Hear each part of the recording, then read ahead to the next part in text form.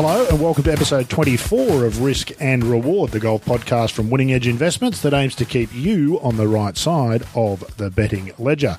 Rod Murray steering the ship as we head into week 2 of the new year, and it would be fair to say that men's golf at least is back to almost full strength with the US, European and Asian tours all hosting events this week. What that means is that there's lots of betting opportunities, particularly in South Africa, where the European Tour's South African Open boasts a field of 240 golfers teeing up across 2 courses. Joining me in the studio to run through all the permutations, possibilities, and hunt down the best value bets for the week is my regular co-host, golf professional from way back when, John Evans. JE, going to be plenty on this week. It's a big field in South Africa for a National Open. What's the biggest field you ever played in?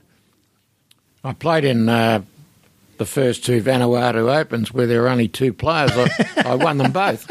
At least you've got that going for you. That's it. But that's a big. I know that the New Zealand Open and PGA have sort of combined into the one event, have they not? No, not quite. But they play on 4 courses at but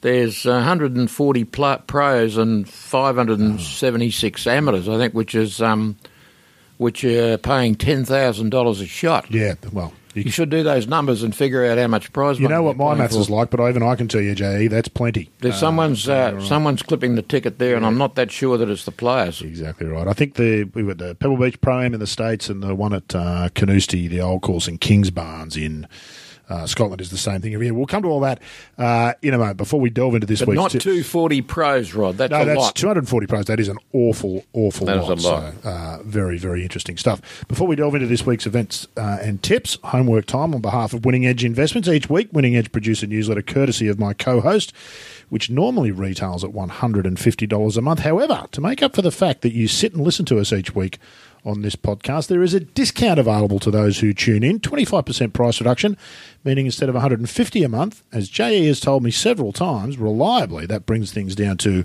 $112.50 per month. Subscribers get access to all of JE's staking plan. While we only reveal a small number of the suggestions here on the podcast, it's really designed as a bit of a teaser and a taster to how the system, for want of a better term, works. Add to that the discount if you sign up for 3 or 12 months. There's also a profit guarantee. Hard to see why you wouldn't be in it if you had an interest in the game and wagering on it. I made a mess of that sentence, Jay. Let's go with add to the discount the fact that if you sign up for 3 months or 12 months, there's a profit guarantee, and that makes it hard to see why you wouldn't be in it if you had an interest in the game and wagering on it. Head to Winning Edge Investments. Use the promo code GOLF25 when you sign up for the golf newsletter. Alternatively, just look below in the show notes and you'll see a link that'll take you straight there. Perfect for the likes of you and me, J.E., who struggle with those difficult things like searching. Enough of all that. Let's get back to the golf. First things first, J.E., how did things unfold last week for the Tribe? Just the one event on the US Tour in Hawaii there, with only 36 players, I think, in the end we came up with. Well, there were 33 players, I think. It was 34 players started, and we tipped Ricky Fowler and Tyler Duncan, who finished 5th and 6th. Both of them had a chance to win, but you'd have to think that Justin Thomas fell in. It was a race to see who could lose Xander Schauffele fell out, and Patrick Reed discovered that his past sins haven't yet been forgotten. Fair bit of controversy about that. Did you have some thoughts on that, Jay? For those not in the picture, in the Hero World Challenge Tigers event the week before the President's Cup, in the Bahamas they were, Patrick took what he described as 2 practice swings behind the ball. The ball was in a sandy waste area. The vision quite clearly showed that he moved an awful lot of sand from behind the ball with those 2 movements of the club. He claimed that he didn't know that that's what had happened when he was shown the vision. He was offered a 2-stroke penalty, which he took. Apparently he was quite a gentleman about it, according to Slugger White. Lots of people don't believe him. They think he both did it deliberately and knew he'd done it. He was ragged on mercilessly at Royal Melbourne during the President's Cup. There was an incident there where he sort of mimicked shoveling sand, walking off one of the greens. His caddy got into a physical altercation with a fan after he'd been wound up a few times. Seems that it might have carried over. Somebody during the course of the playoff between he and Thomas, just after he'd stroked his final putt there, which missed the hole, screamed out the word cheater. It's all a bit undignified for golf, isn't it, J.E.? What was your take on all that? Well, I thought it was just exactly the right word at the right time. Perhaps a bit earlier it might have been even more controversial, and then he would have been able to blame the cheater, but he'd already hit the ball before the guy yelled it out. He's since said he didn't hear it, and Justin Thomas said he didn't hear it either. Well, that was fortunate, but however, perhaps he should have heard it. But the thing is, Rod, in the desert last year or the year before, he was spotted doing exactly the same thing, where his ball had finished in a depression, and he has actually scrubbed the sand away from the back of the depression, which is just blatant It's cheating. improving the lie and allows him to hit a better shot than the other one. It's blatant cheating. And I personally, I think that Slugger White ought to resign. Slugger White should have said... Slugger White's the tour's rules official. Take a holiday. In fact, take 2 weeks off and go home and flagellate yourself, and tomorrow morning issue a written apology for your terrible behaviour, promising you'll never ever do it again. But Slugger White slapped him 2 strokes penalty and then called him an honourable man. Well, that's ridiculous. And so the Tour Commissioner has since backed him up. He said in Hawaii during a press conference that he doesn't think there's any questions about Patrick's integrity, that he's spoken to him personally and he's happy with his explanation of things.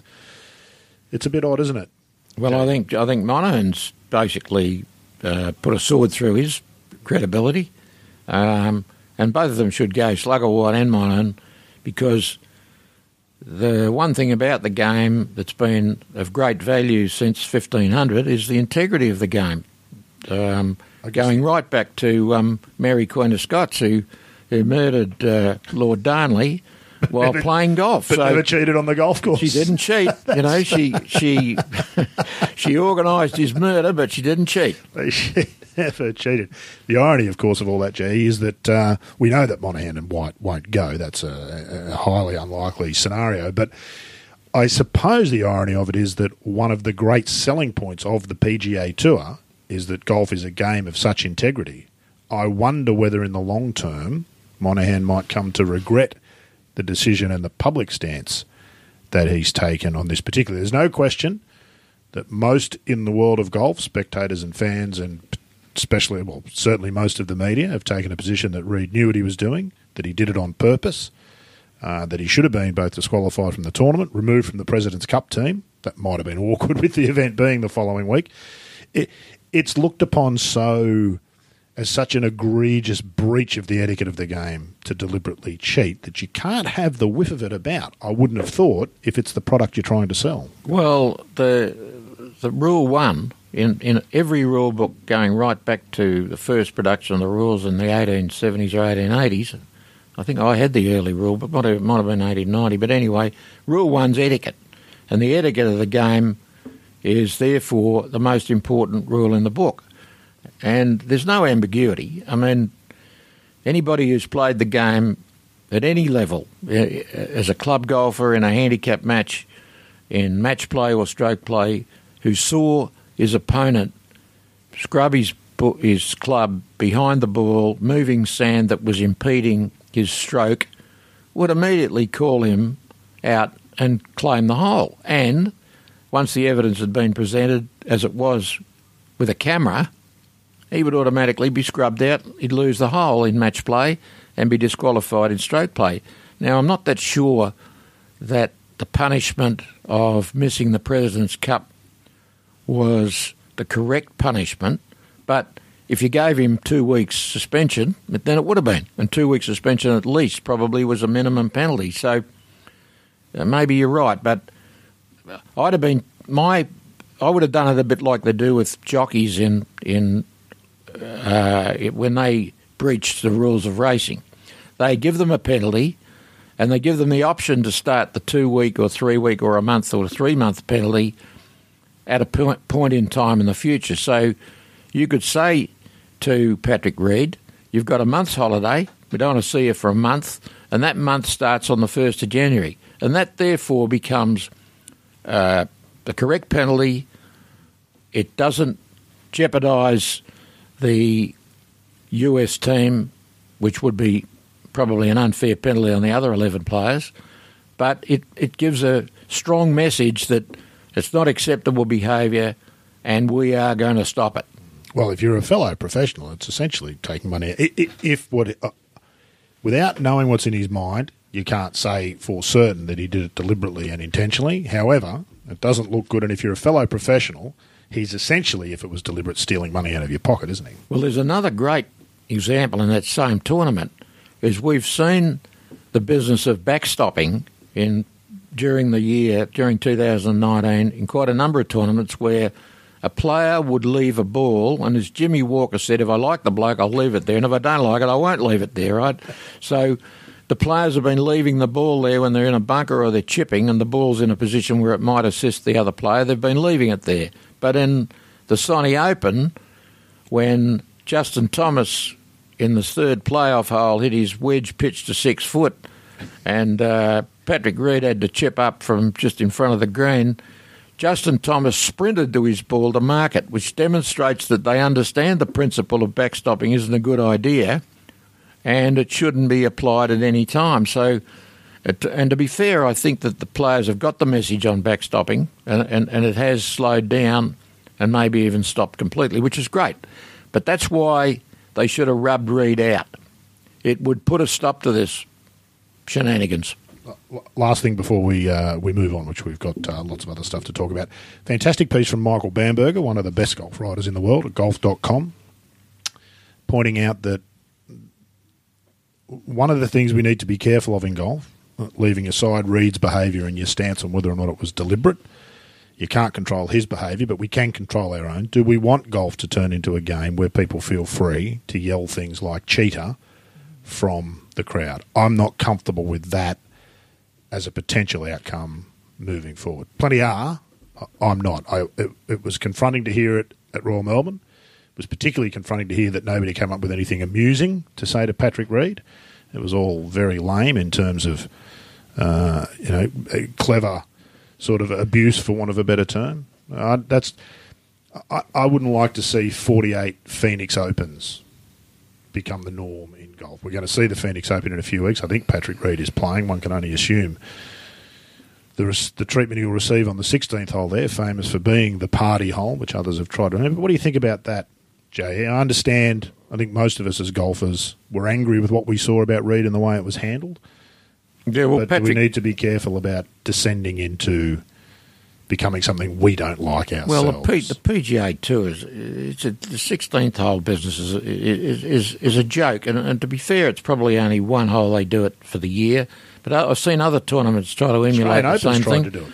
Yeah, well, I mean, look, I'll tell you what, it really disappointed me the first time I ever heard people booing at the footy when a guy had a kick for goal, and now you go and see the All Blacks playing rugby, and half of the people are booing the kicker. Fans will tell you, particularly AFL fans, will tell you it's their right, having purchased a ticket, to boo the opposition. Well, it's not just that it's okay to do it, it's their right that comes with the ticket purchase and being a fan. Well, it's the rugby, I mean, the rugby was always a game for public school boys, and there seemed to be a slightly better ethos. But now you go to Eden Park in Auckland, and the Kiwis are booing the other mob too. So it's a disease. Now, we don't want to see it in golf, but if we ever did want to see it, we'd want to see it done to Patrick Reed. I think you've made your feelings there pretty clear. Patrick Reed, of course, losing a playoff to Justin Thomas at the first tournament of the year, the Century Tournament of Champions, which it has to be said, J.E., as far as theatre goes for golf, while some of the play was appallingly ordinary, then you could see better stuff at Mangrove Mountain on a Saturday. In some ways, it was great theatre, wasn't it? It was a fantastic start to the year in that sense. It was a good finish. Well, Justin Thomas hit it in the Mangroves when he had 150 yards to the right. In fact, he could have cut the thing 200 yards, and they would have given him a drop almost on the edge of the fairway, as they did for Dustin Johnson. It was an extraordinary decision from a player of his ability, was it not? Or an extraordinary shot from a player of his ability. I mean, in all honesty, you feel like you could put him there 100 times. He might hit that shot once. Well, the funny thing was the next time came around, he was so terrified of doing the same thing again, he chunked it, and it only just got over the boonies and gave him the shot that he hit the 6 foot and hold to win. But so he obviously wasn't happy with that particular shot. But you would have thought that the right shot was a 5-wood, just banged at the stands, and all he had to do was make 5 and couldn't be beaten. And it was a pretty ordinary shot. But anyway, well, we love the game, isn't it, JE? Because you just never know. You got to give him a great deal of credit. Having chunked his wood in the third time round, he did hit a fantastic wedge shot, and made a good putt to win, and thank God he did, because the other bloke winning would have been a right little disaster, wouldn't it? Had a little bit of everything that finish. Let's move on to this week. So we didn't have a win, I think, is fifth and sixth. And my pick at 290 that did firm into 130 in the finish. Tyler Duncan, he was close up after round 1, had a bad round 2, and then shot 68 in round 3. So finished up a pretty good effort, really. Indeed, which is what we're looking for, value bets. And I've tipped him again this week, and we'll hear about that shortly. We will hear about that shortly. But before we get to the US, let's start with the European Tour. And the European Tour in South Africa. Where else would the European Tour play, JA, aside from outside of Europe? So let's start with winning bets. These are all Betfair, 0.1 units each. Your picks for Podcast Pete: Maverick Antcliffe, young Australian. Sammy Valmarki, who I'm not sure where he's from. There's a couple of others there for subscribers, Steve. Tell me quickly about why Maverick Antcliffe and Sammy Valmarki. Well, Maverick Antcliffe is one of those. He's almost a coulter. He won 3 times on the Asian Tour, China Tour. Sorry, China Tour. Sorry, not Asia. So therefore he's a winner. I always like to think that that's a vital thing. And I marked him at 150, and he got out to $400. So I thought that was just well over the odds. And if Maverick Antcliffe does perform well, you're going to see him around about $100 in the near future. So that's why we've got him in. Sammy Valmaki's quite a good player from Sweden.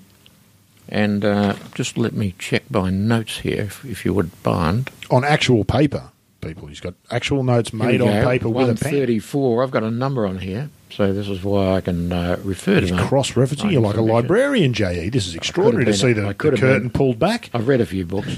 Anyway, Sammy Valmaki, his last 4 starts, 9-8, miscut, 64. He's from Finland. And I like the cut of this bloke. I watched him play those 2 events where he finished up very close, and he got out to $600. So that's way over the odds. He's about 150 to 1 chance. So there we have the 2 win bets. Oh, plus we've got some beauties down here. Before you move on for the top 20, I wanted to ask you, you sort of touched on it there.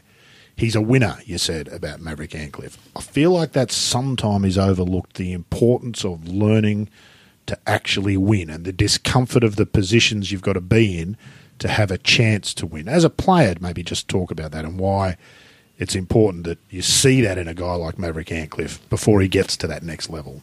Well, betting on Betfair, we're betting the win. So we're only interested in people who can win. There's a fella called Charles Howe III. I think he's made $40 million or something. Staggering sum of money. He did win one last year, which is very rare. Second or third win, I think, for him. Third win, but I think the second in 10 years. And those guys are out there making a wonderful living. Their name doesn't appear on a chocolate box or on a cigarette packet, but they make a very, very good living. They've probably got 2 or 3 houses, a lot of good cars, and maybe even a nice plane. But they're not going to win, so I don't want to be on them when we're looking for a winning chance. Take the other side of the coin. Some people who, when they get in a winning position, win. A guy like Jordan Spieth's probably a great example of that. If he gets close to the lead, he's always very hard to beat. They're the guys you want to find at odds. And obviously Maverick Antcliffe, with his 3 wins in China, has proven he can win. And he's got to step up here. This is a better standard of golf than the Chinese Tour.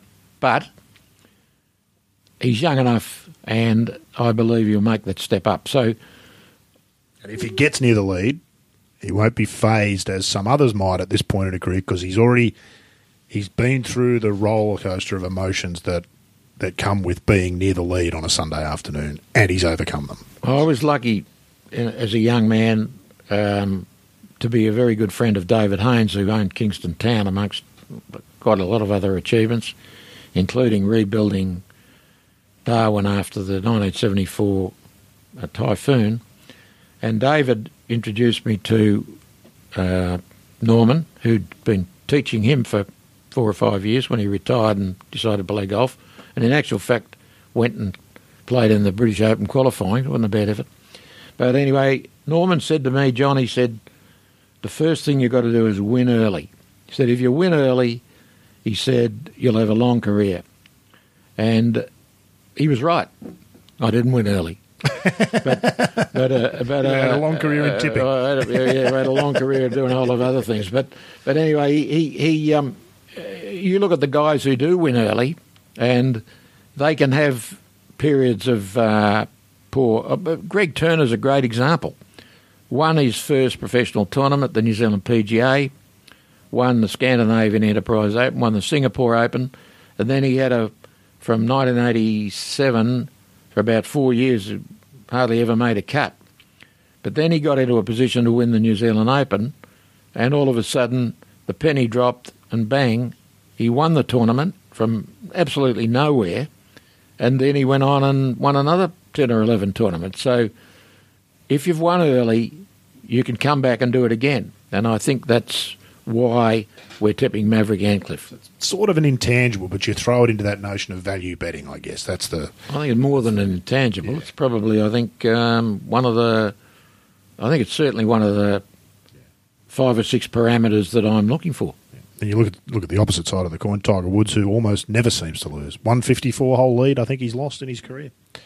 Now, just before we go on to the top 20 bets, yep. I don't know whether I marked these for you, Rod, but I do want to mention a couple of tips that we've had on Bet365. Normally we're on Betfair, and normally we're betting on the win and the top 20 sometimes. But I had a look at the odds. There's 240 players here, so clearly there's going to be some longer odds available somewhere than the $1,000 maximum on Betfair. And I found, to my unbelievable surprise, that there were 3 guys at 2,500 to 1 each way on Bet365. So I'll tell you about them. Quentin Wilsnatch. Could have been a weightlifter. Not quite like Tiger Woods, is it? But anyway, here's his form. Last 3 starts, 10th, 9th and 4th. Now, that won't be on the European Tour. No, of course not. But it's on, again, we come back to that form, and can he rise up to the next level? Well, Quentin Wilsnatch finished 12th in this event, his only appearance. So he's not only 10-9-4, but 12th in this event. Okay. And he's 2,500 to 1. That's a value bet each way. That's phenomenal value. Yep. So we're giving Quentin the big nod on for both subscriber Steve and podcast Pete. And here's another one. Clayton Mansfield, also these boys are from South Africa. He's finished 5th, 4th, 5th, 11th. Now, he's 2,500 to 1. I thought to myself, how's this work? So then I found another one, Benjamin Follett-Smith, finished 14th here last year, 14th, top 20. Got to finish in the top 5 to get the big money, but you're getting 610, 1250 actually, 612.50 to 1, the place about Benjamin Follett-Smith, who finished 14th last year. So those 3 guys, I thought, were phenomenal value, and you better hurry, because when I tried to get on this morning, the bookies were having palpitations, and they had to go and talk to Mummy about it, but they did let me on in the end. So, and the prices are still there. So get on those guys. I think these are the value bets of the last 3 years. Best value bets I've seen for the last 3 years. $612.50 for any professional in a professional event to finish in a place. Top five. Top five. Top five is outrageous, isn't it? That is outrageous. Not only with a record. Some of these guys... That's what I mean. Leave everything else aside. If you're in the field, you're better than 600 to 1 chance to finish in the top five, aren't you? Just by virtue of the fact you're in the field. Unbelievable value. Yeah, absolutely. All right. You mentioned there, let's quickly move back to top 20 bets for this South African Open. You've got three here that you've listed for podcast, Pete. One name in particular here I think that everybody will recognise, and two they might not. Run us through who you've picked. Gary Stahl. Mm-hmm. Well, Gary Stahl won, I think, he won in the desert, didn't he? Qatar, I think it was. Yeah, I think he won the Qatar Open. Martin Keimer was 4 under through the first 6 holes, shot 1,000 over from there to the house, if I recall, and Gary Stahl stormed home with a 65 to win it. So he's a winner on the European Tour, and to finish in the top 20 at the South African Open, which has got to be 3 levels down, maybe 2 levels down at the very least. He's $36 for the top 20, so we've put him in there. Value, yep. Robin Peterson. Hang on a minute. What have I got? E-subscriber Steve. Let's go with Ben Poke. Oh, yeah, right. Well, sorry. Don't tell anybody about that, whatever you do. Righto, Ben Poke, $9. Now, Ben Poke is top 20.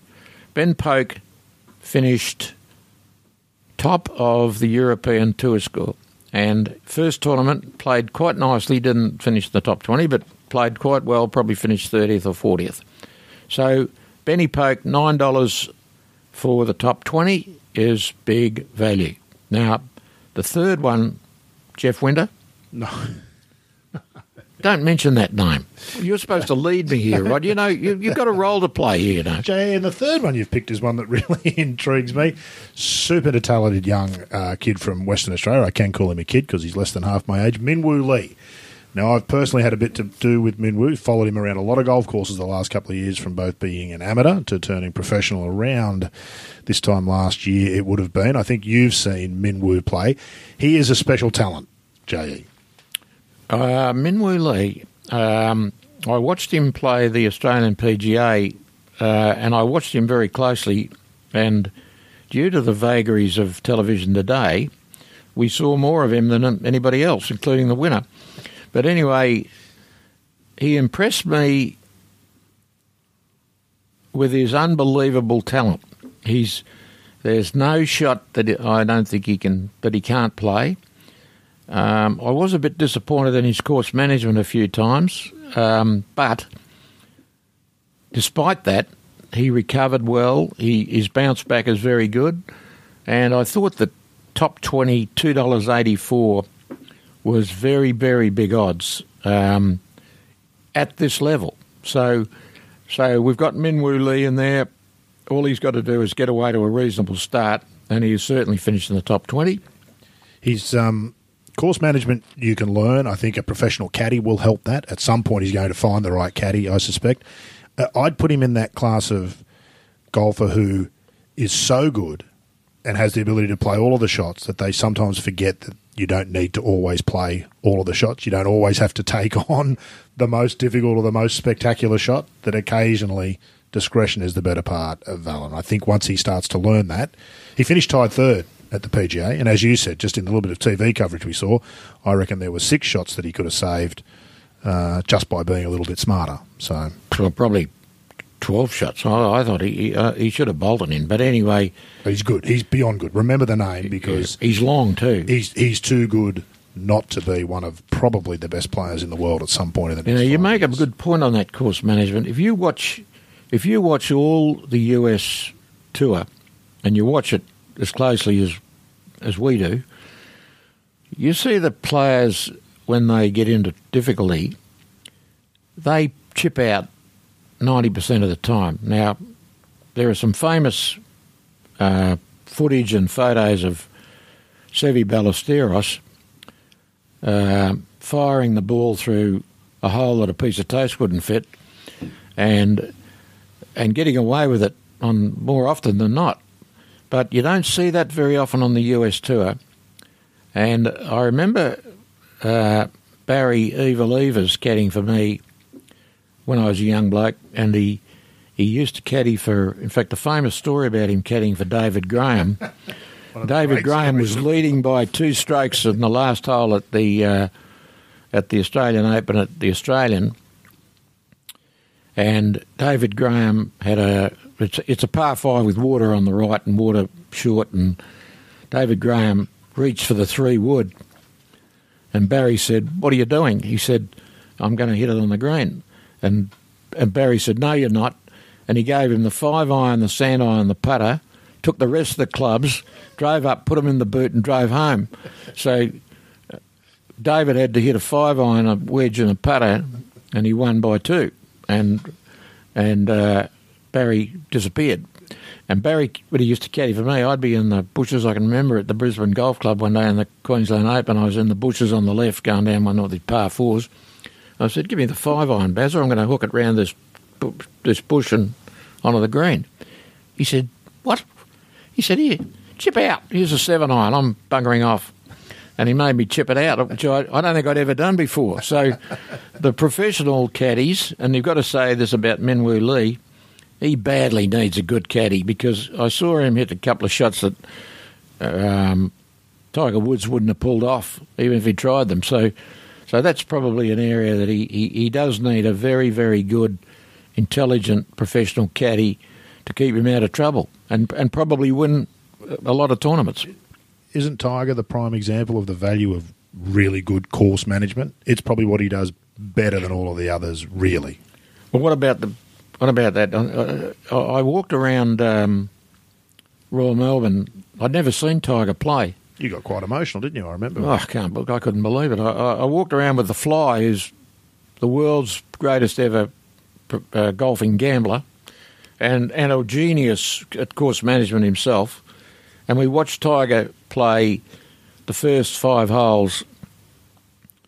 Every other player went up on the green and putted from various places on the green. Tiger didn't. He went to where the ball would finish if he mishit and hit about 30 shots, all different.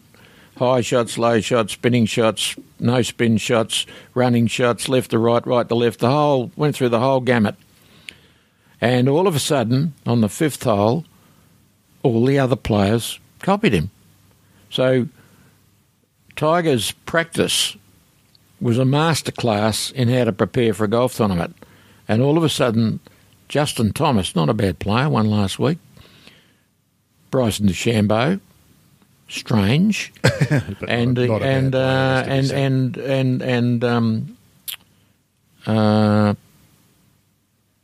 from American Samoa, Tony Finau. All of a sudden, they all watched almost with their mouths open the way Tiger prepared, and from then on they prepared the same way.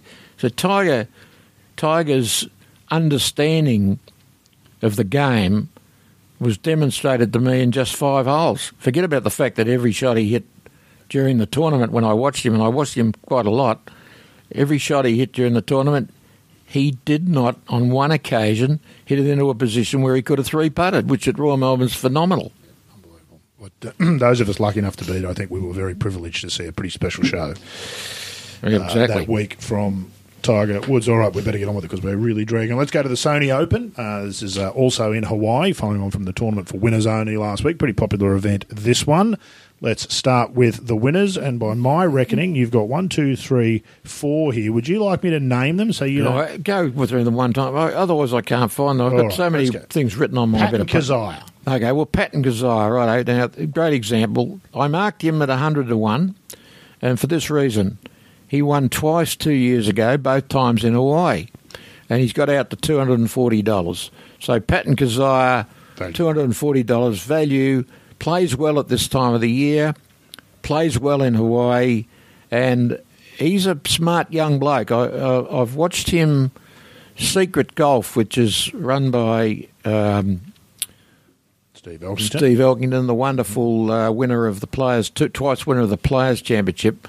He was talking to Patton Keziah the other day about his method, and I was quite impressed. Keziah seems like a very thoughtful character. So $240 over the odds. Big, laid-back Southern American unit. Tyler Duncan. Well, Tyler Duncan, 2 starts ago, he won the last tournament of last year on the US Tour. I tipped him last week at the Sony. He started with 68. He had a ordinary round in the second round, 78 in the second round, which put him out of business. But then he shot 68 and he finished up tied for 19th. So 2 rounds of 68 in that company shows that, and plus his win, he's a wonderful ball striker.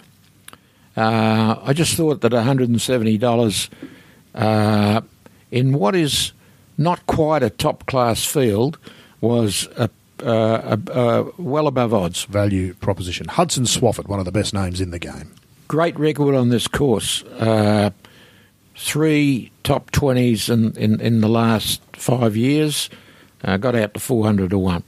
And finally, the Canadian, Graham Dillette. Well, as we've often said, form is temporary, class is permanent. Graham Dillette was one of the top 5 or 6 players on the US Tour only 2 or 3 years ago, and then I think he got a crook back, didn't he? He got injured back. Same surgery, I think, that Tiger had, if I'm not mistaken. Yeah, so he came back. He's had a couple of starts back, and he'll be rested, but he'll also have had an opportunity to keep working on his game over this period, and he's out to 540 now. 2 years ago, he would have been 40. So 540 is just it's about the odds, really. Value bet. Top 20s, let's start with Matt Kuchar, the caddy's favourite. Yeah. Has anybody ruined an image as quickly as Matt Kuchar I've got to say I don't like Matt Kuchar. and one of you, I'm not going to tell the story you told me, but it is worth listening to it at some stage if you ever get half pissed and decide to tell people. But anyway, Matt Kuchar, I just couldn't go past him because of his record here. I think he's had sort of 6 top 10s out of the last 10 tournaments here. And he's $2.28 for the top 20. He's one of those guys we talked about, like Charles Howell III.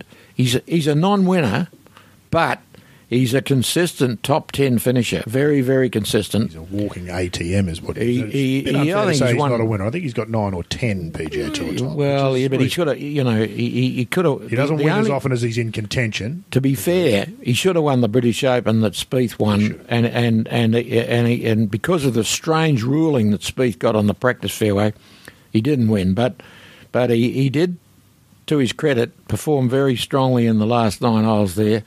But Spieth just was a bit too strong. So I've got him at $2.28 for the top 20, which I thought was luxury. Tyler Duncan. Well, there you go. I already outlined earlier, yeah. Exactly. He's remember, Tyler Duncan was in the very top of the class last week, where there were only 34 players, but they were all the winners of the tournaments. He finished 19th. This is a step down in class. Just $5.60, I think he is. Yep, $5.60. So just over the odds. And you'll make a quid if you back those 2 guys top 20. If that's all you do for the week, make sure you have your $50 or $20 or however much you can afford on those 2, and you won't be disappointed. Indeed. Let's now just move to the final one of the week, the Asian Tour and the Hong Kong Open. This tournament was delayed after the political issues with China and Hong Kong at the back end of last year, which means I think it's no longer European Tour co-sanctioned for this year only, because they've moved the date to this week, where we've already got the South African Open on, and this one's probably the market's probably forming a bit later, giving the time of the week where we're at. But in the Hong Kong Open on the Asian Tour, you have gone with Marden Marmat. Yeah, now I just want to find Marden Marmat, if you'll just bear with me. You won't have trouble. He's not a small lump of a lad. No, he's not. But he's just got to be. He's going to be a long, long way down here. Now the reason I've put him in is $930. Which you're now wondering if you got that right, because it sounds outrageous, doesn't it? So if that's correct, that would be a very good bet. It's correct, and this is on Betfair. But Marden Marmat... He's a better player than that, isn't he? Here's Marden Marmat. He finished 18th 3 starts ago. He's finished 25th in this tournament. I thought at 9.30 he was just something you couldn't miss out on. You mentioned a couple others here for subscribers, Steve. We won't go through, but your note at the bottom here is that the rest of this market is as yet immature. So are there some more to come there, do you think? Or yeah, no, there will be. This is the least important tournament of the 3, and it looks like the punters have taken less interest. I will say there's one guy in here that I haven't marked to you, but I will mention him. Charlie Wee has played the US Tour for about 20 years. Didn't he retire a couple of years ago? He retired, but he turns up every now and then on the US Tour, and he's made the cut 2 out of the last 3 times on the US Tour he's played, and here he is in the Hong Kong Open, which is definitely 4th grade at the very best. It's an Asian Tour event, not co-sanctioned, and he's $560. So I just thought that if Charlie, he actually finished 20th here last time he played last year too, so if Charlie Wee got a start, you'd find that he'd shorten pretty quickly.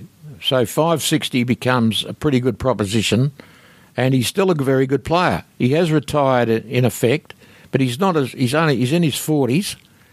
He's probably keeping his hand in for the senior tour, but I just thought 560 was in this field. I mean, Trevor Ormsby, Wade Ormsby is $21, and Andrew Dode's $36, and Shiv Kapoor's $44. So I just thought that Charlie Wee is just a bit over the odds, Rod. V for value, if not necessarily for victory, JE, though we do hope that perhaps... Is that the German pronunciation? V? Charlie V? Yeah, indeed. JE, always fantastic to have you in the studio, my friend. It has been again this week. Thank you for your time. And Rod, thank you. And I must say I listened last night at 1:30 in the morning because I couldn't get to sleep. It was so hot. But I did hear the rain coming. But anyway, I heard you talking with Johnny Huggan, and I've just got to make the comment that it was a bit like 2 old golf pros having a yarn, which can be interesting, and it was 2 old journos having a chat. And I've got to relate this story because it's against you. It's actually against Huggan. And you were talking about the fact that if the job of a journalist disappeared, Which it might. Which it could, because there aren't many newspapers, and the role of a golf writer on newspapers is diminishing, and that Huggan had studied business management at Stirling University and got a Bachelor of Arts majoring in business, which you would think would have taught Johnny Huggan some of the principles of business. But you and he were talking about if he wasn't going to be a journalist, he'd go and be a postman. Yeah. So I would have to say, Rod, that a man with a BA in business thinking that journalism is dead and he's going to go and be a postman where no one writes a letter anymore, I thought was probably not the best choice. From one dying industry to another. He made the point in that podcast. That's the thing about golf podcasts. If anybody's interested in golf, and it's a little bit more cerebral, I guess, than some of the other golf content you'll find out there. It's not about the week-to-week golf. It's not sort of even like what we do here, but just good in-depth discussions with people from golf. Huggan was one I particularly wanted to. I listened back to it myself, Jay, and I cringed a few times. I talked over the top of Huggy a few times. I shouldn't have. I felt like there was a lot more there. I always walk away from those interviews feeling like I left more out than we got in. There's always a lot of good stuff in there, but it felt to me like we could have gone another 2 hours there and there would have been just nugget after nugget of gold from John Huggan. He's one of a kind and one of the best in the golf writing business. So if you're interested in golf and you're familiar with Huggy, go and have a listen to that. Very kind of you to say all that, J.E. That's it for us here at Risk and Reward for episode 24, but don't fret, we will be back to do it all again next week when hopefully one of J.E.'s long shot tips has come up. That's it for episode 24, Risk and Reward.